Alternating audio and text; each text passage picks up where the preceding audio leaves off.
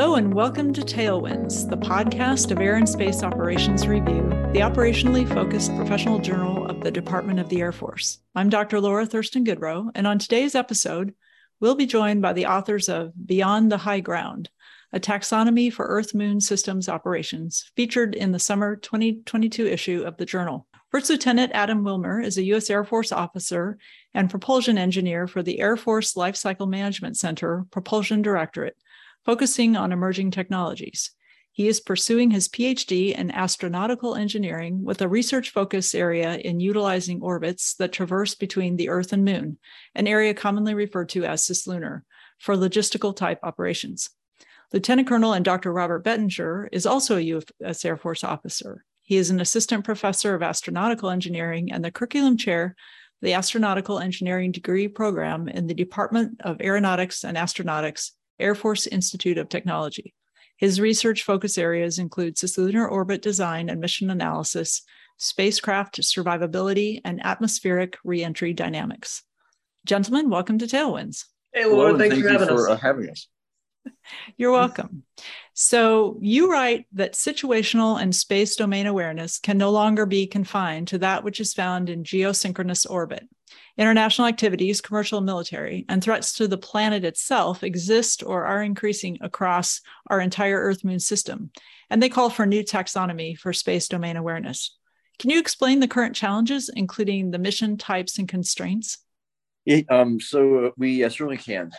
A good place to start is actually just with the current taxonomy within our space operations. So going back to the 1960s, we have been used to this paradigm of having operations in what we identify as near-Earth space. So you have orbits such as low Earth orbit, or LEO, geosynchronous Earth orbit, or GEO.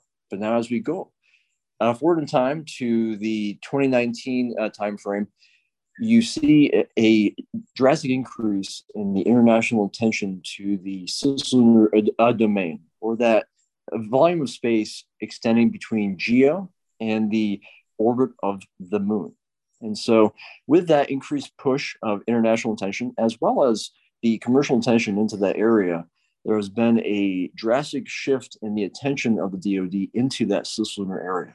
And so as a result of that, my co-author and I, we saw an opportunity to essentially push the bounds on what the current taxonomy is, to provide the space operator, the member of the DoD, and also potentially just the member of the general space community with a language by which to actually describe areas within the wider Earth-Moon system.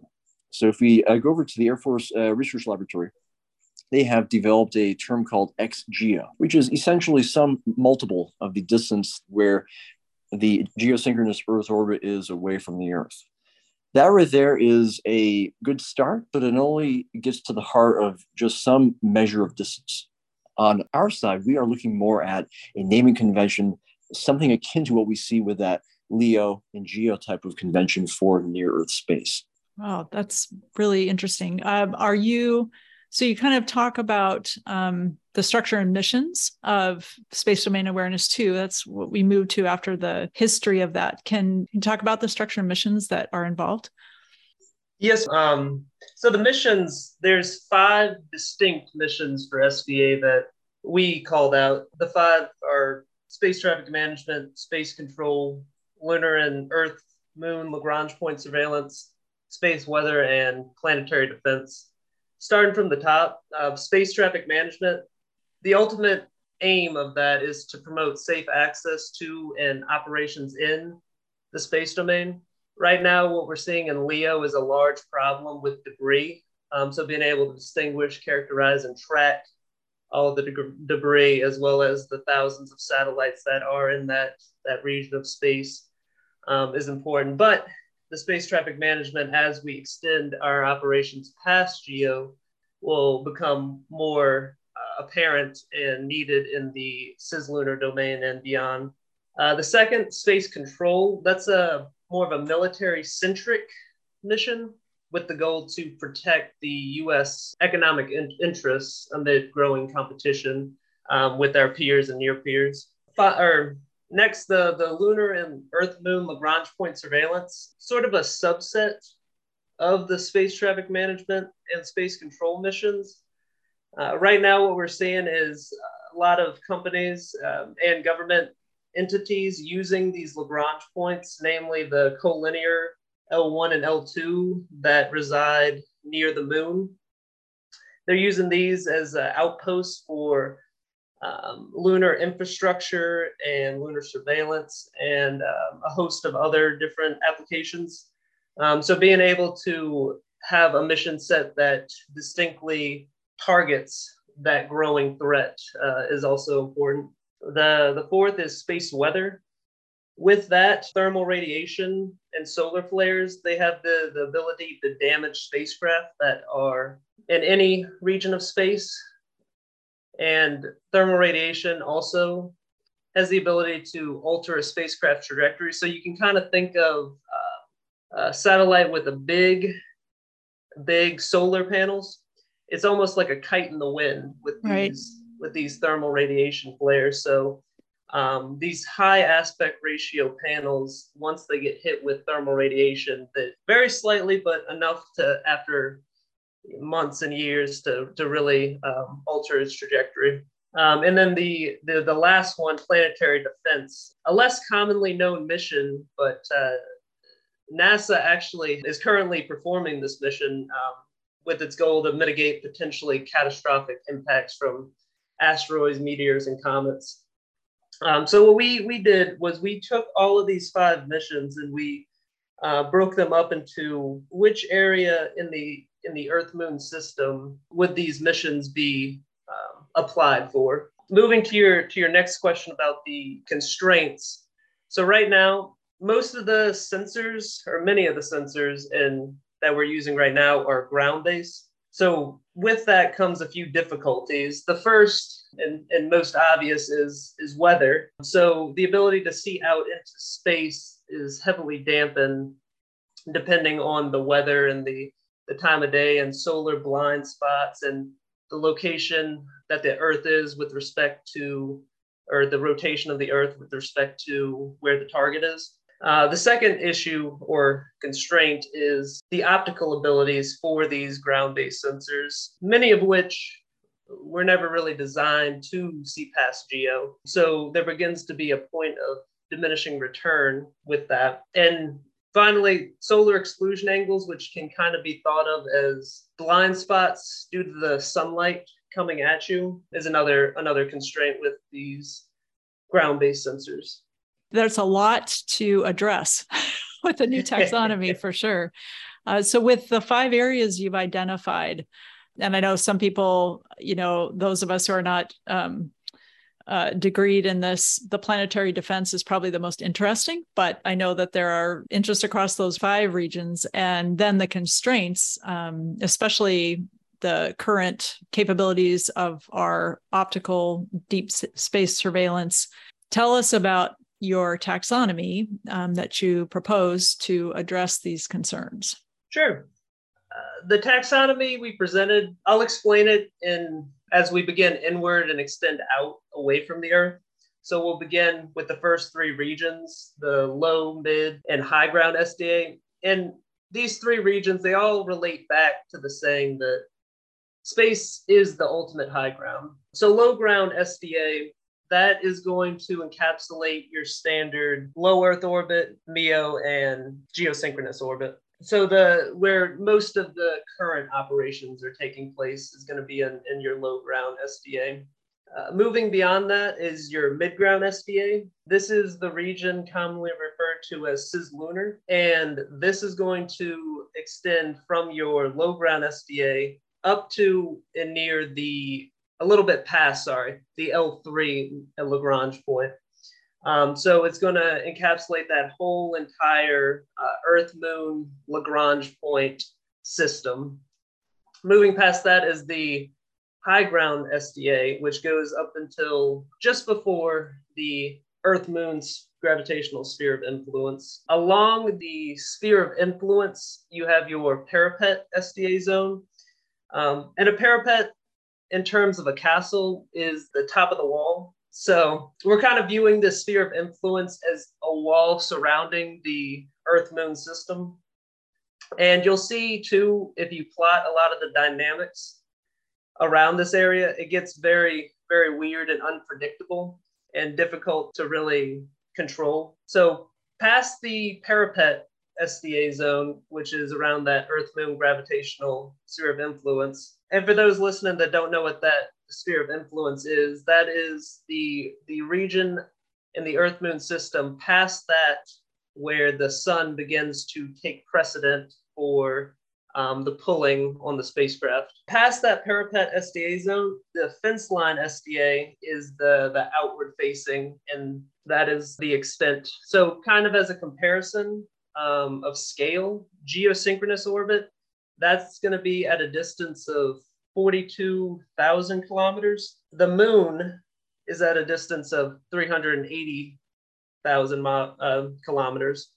And then the sphere of influence, approximately 900,000 kilometers. So it's a little under 3 times the distance from the Earth to the moon is where that sphere of influence is. That's quite a range.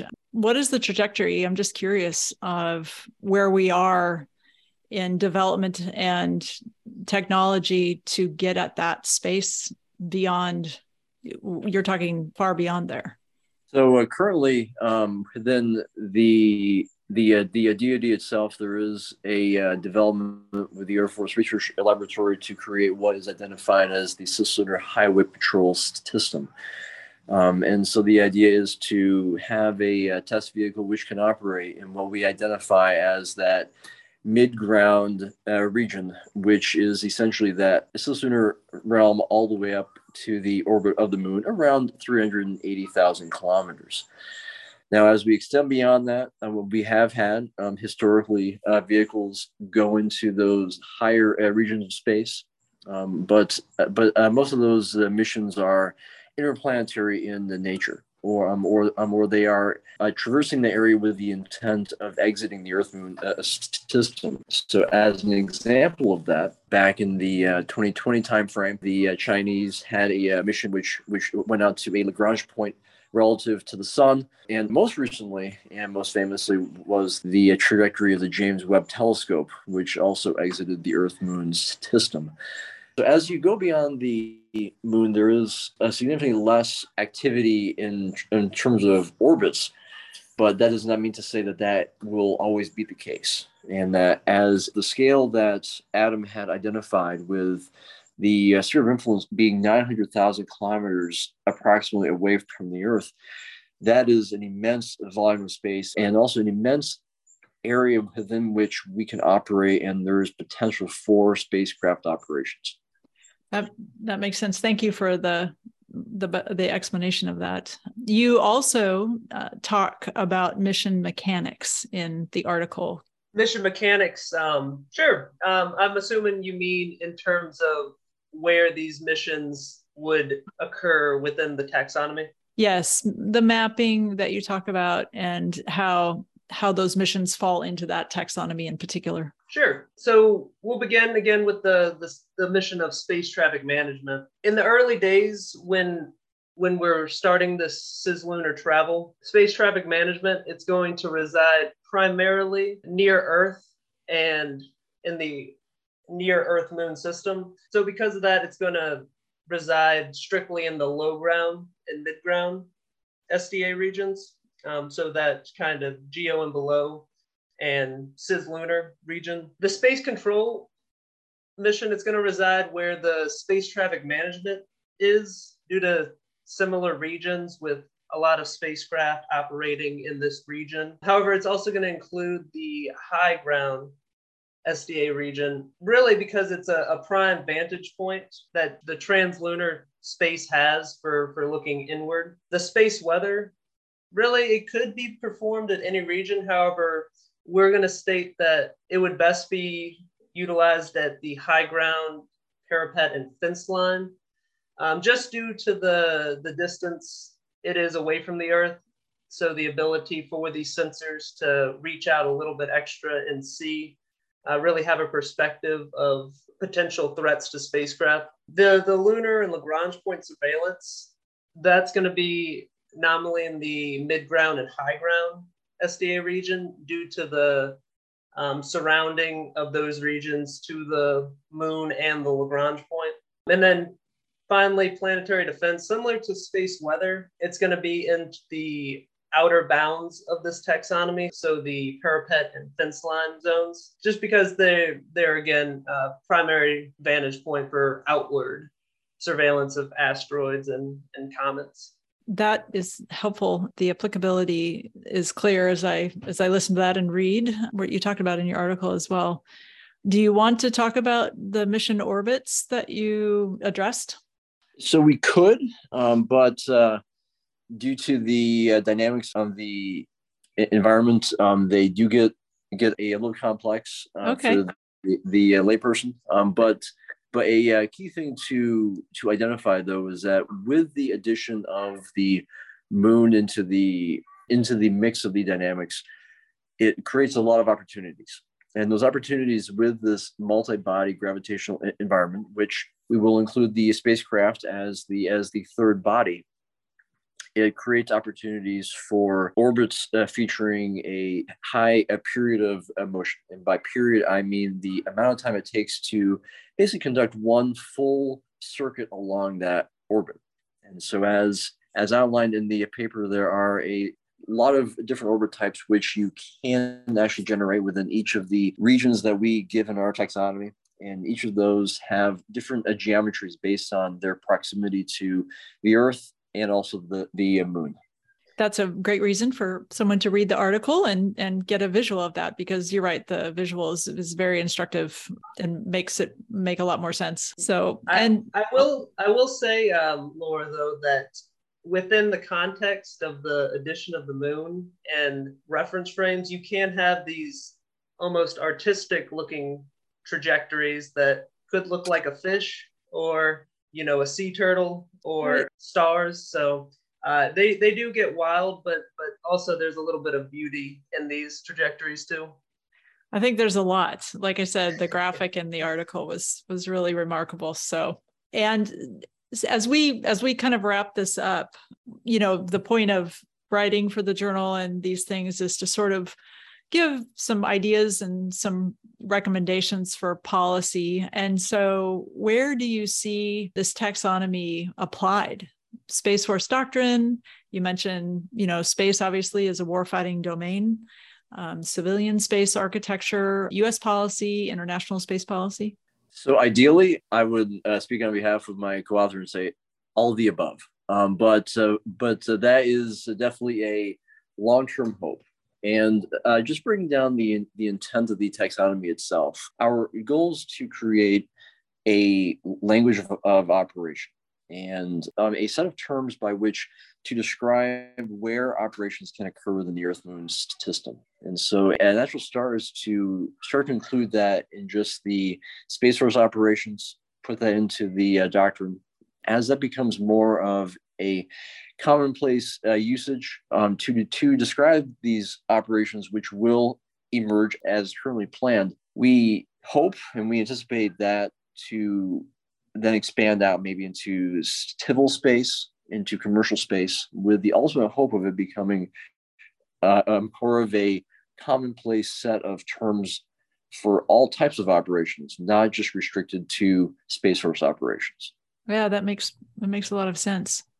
Adam, do you have anything to add to that? I would just like to emphasize what my co-author said, and all of the above. We would like to see it used, and we'll do everything we can to promote this taxonomy, because really it is needed. Right now, we don't have a good way of describing regions past geo. So at least this being a stepping stone for a more finished product than what we currently have is really our goal, just to progress the terminology and really make it easier to kind of describe what's happening along these difficult to describe regions. Like a new common language. Exactly. Yeah, that's great. That's great. Well, is there any final words you'd like to share with us? Either one of you? So beyond thanking you for the opportunity to allow us to talk about this research, just want to direct the audience out to the upcoming Artemis launch that is projected for the end of September. Yes. And as you watch that, and hopefully it will be a success. But as it travels up and around the moon, it will be traversing the low and the mid-ground regions within our taxonomy. And so just within an upcoming example, we can point to the taxonomy to help us identify where a high visibility space mission will actually travel. Wonderful, Robert. Thank you so much. And Adam? I'd just like to thank you for having us on, Laura. It's been a pleasure to be here. Well, thank you. Thank you both. And thank you for joining us on Tailwinds, and best wishes on your research. Thank you. Thank you.